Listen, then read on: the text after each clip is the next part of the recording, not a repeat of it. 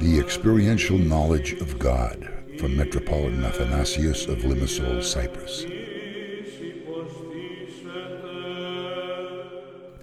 We read, listen about God, accept Him orthodoxically, and we have no doubt in our mind that He, God, is indeed the true God which we are taught.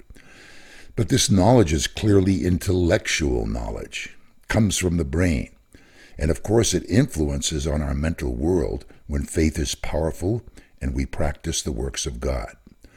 But the true knowledge, the second faith of theory, containing the word theory, derived from the ancient Greek verb theoro, which means to see, is this kind of knowledge, this faith, which is born not merely out of intellectual knowledge, but from the experience of God. As Saint Silouan the Athonite said, and it is written on his icon, and it was desire of his soul, and he said, Lord, if I could go to the tallest place of earth and shout so that all people can hear me and say how much you love us, just this. It was the desire of his heart, and afterwards he said, I pray thee, O merciful Lord, for all the peoples of the earth, that they may come to know thee by thy Holy Spirit.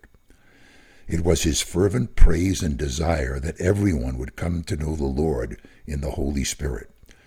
You see, he was a hermit, an ascetic monk, but the real feeling of the experience of God turned him immediately global, to hug and fit the whole world, the whole atom, and to give birth to the desire so that all the peoples of the earth would come to know the Lord in the Holy Spirit.